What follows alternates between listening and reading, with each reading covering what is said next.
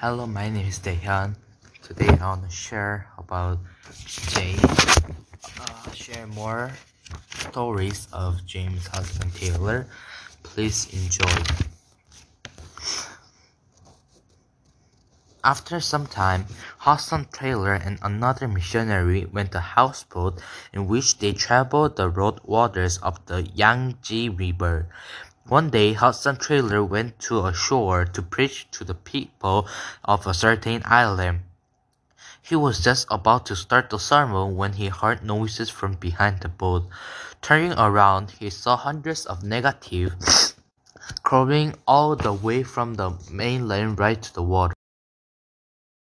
They looked like a swarm of bees as they crowded around him to hear the gospel. To keep from being mauled, he pushed back farther into the water, but this did not help. The people wanted to know what Hudson Taylor was doing, so they plunged into the water after him. I spent the rest of the afternoon telling them about the Lord Jesus. Taylor decided that the only way he could really reach the people of China was to identify with them. He brought some Chinese clothing and began using chopsticks to eat his food. But there was still one big step that he had not taken. His blondie curly hair betrayed him as a European. Because he felt it was the only way to really reach the Chinese people, he finally took the step. He called a barber and had his hair cut, leaving only enough to make it look like a head of Chinaman. All of this gave him an entrance into the heart of the people, many of whom did not suspect that he was a European until he began to talk. However, when J. Hudson Taylor received a letter from the home, he learned that his family was not all happy with what he had done.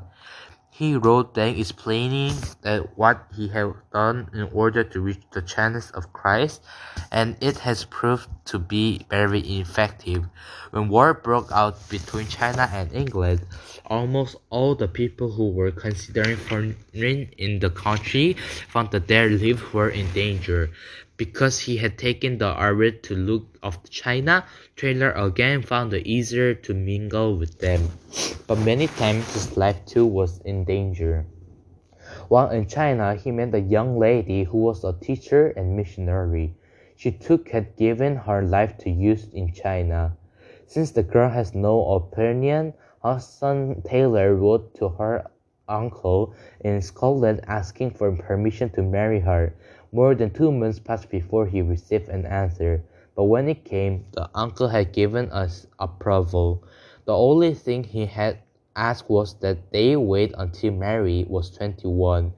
On January 16, 1958, Mary Taylor celebrated her 21st birthday, and on January 20, she and Hudson Taylor were married. Now the work of the Taylors expanded. She took on children's and women's beating and explained, invite the nation to come into their home. Hudson worked as an evangelist, preacher, and medical worker, kept him busy day and night. Wars, famines, and problems faced them, day after day and year after year. But God used Mr. and Mrs. J. Hudson Taylor to form a new mission, the China Island Mission, and to purpose his work. God always blessed their home with a little girl whom they named Grace. The life of J. Hudson Taylor was a life of prayer and dependence on God. Nothing was done without first kneeling and asking that God's divine will be shown. This was true when Taylor was a young man seeking God's wisdom with regard to going to China. This was true in every evangelist and medical journey that he took up the river reaching the interior of the country. This was done in seeking God's will in his marriage, and this needs to be done by each of us in every direction we make, large or small. For since we belong to Christ, we need to know that his perfect will is for us. When J. Hudson Taylor knew that his work in China should be over, that he did not have long to live, he said to half of his friends, at 1,000 lives, China will claim everyone. Thank you. This is all for finally it is done for James Hudson Taylor.